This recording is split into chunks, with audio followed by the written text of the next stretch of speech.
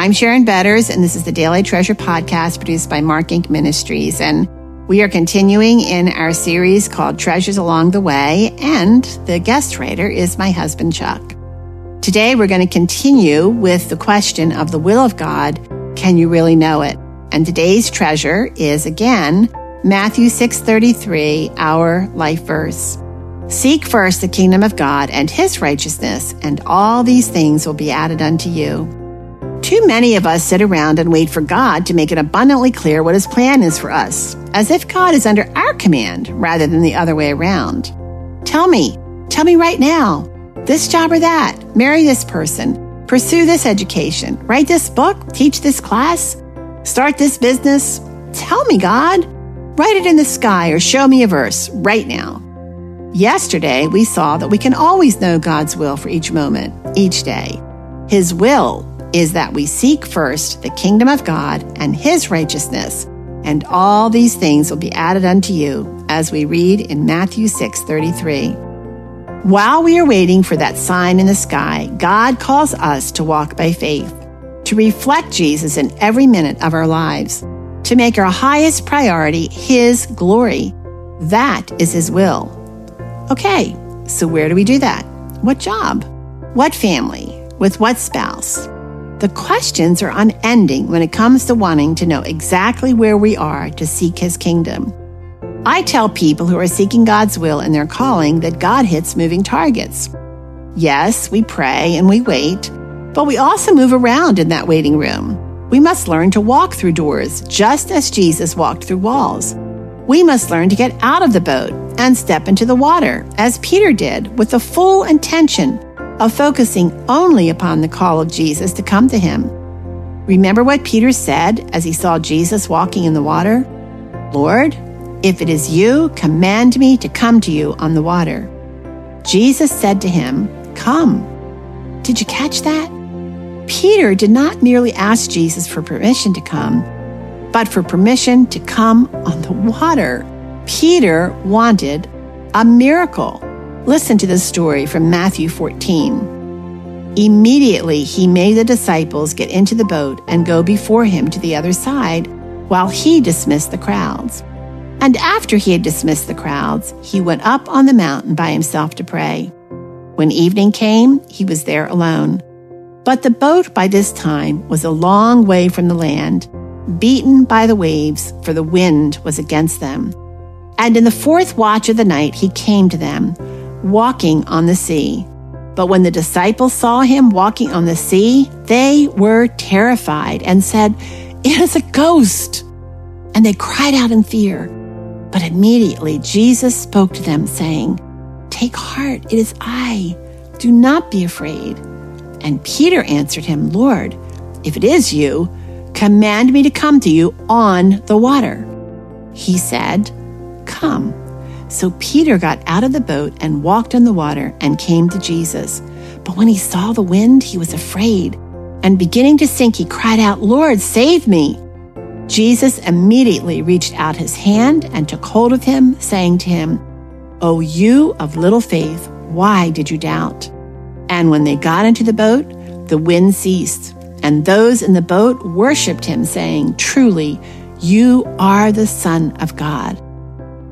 I have often wondered what those few seconds between Peter's question and Jesus' call must have been like for our man Peter. Did he doubt? Did he plan to even ask that question, or did it just pop out of his mouth the same way a lot of Peter's most memorable moments did? And when he got out of the boat and actually began to walk on the water, what was he thinking? Did he say, oh, cool, I'm walking on water. What a great plus this will be on my resume. Peter the soul surfer. Or did he think, what am I doing? Who do I think I am? Am I crazy? We are not told what Peter thought, but we are told what Peter did. Matthew tells us that Peter saw the wind. But wind is invisible.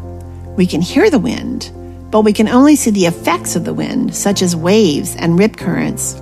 So Peter took his eyes off Jesus and instead focused on the waves beating around him.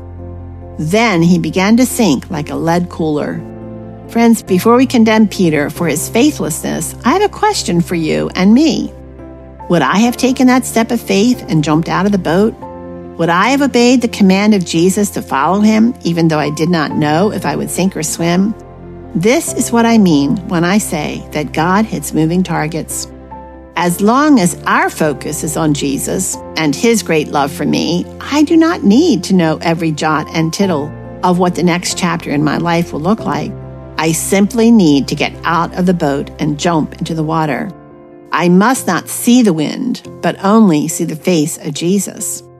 In Mark's Gospel, this story is also told, but with a little different twist. The point of Jesus walking on water was not to perform some magic trick or illusion. In fact, the story had little to do with the actual walking on water and more to do with the identity of Jesus. Mark adds this interesting footnote to the entire miracle. And he got into the boat with them, and the wind ceased, and they were utterly astounded, for they did not understand about the loaves, but their hearts were hardened. The miracle comes on the heels of another miracle, the feeding of the 5,000 with just a few loaves of bread and some fish. Coupled with the miracle of Jesus walking on the water, the lesson they missed was this: Jesus was and is God incarnate, for only God controls the elements, and only God can bring sustenance out of nothing. If you truly desire to know the will of God for you, it must begin with you grasping the truth that when you are dealing with Jesus, you are dealing with God in the flesh. Keeping our eyes fixed on that, coupled with our willingness to get out of the proverbial boat and move, will assure you that God indeed hits moving targets. So move. Don't just sit there and wait for an engraved invitation. Walk through whatever doors appear to be opened, but do so with your eyes fixed upon the fact that your life is being held tightly in the grip of God's amazing grace. And oh, Father, may we remember this as we go about our day to day, that truly you are calling us to get out of the boat, to try new things, to walk by faith when maybe it seems scary to do so. I pray that when we obey, we would keep our eyes fixed on your dear Son, Jesus. And Father, that is our prayer for each one of us today. Friends, as you know, if you've been around the Daily Treasure podcast for very long, you know that we are always encouraging you to check out our other resources. And Ask Dr. Betters is on the YouTube channel, and my husband Chuck answers hard questions about suffering that are submitted to him from people all over the world. And our son Chuck, who is also a Dr. Betters, has joined him to answer questions as well. Because friends, there are so many questions. Our assistant said that we could be answering a question a day and we would never get through all of the questions.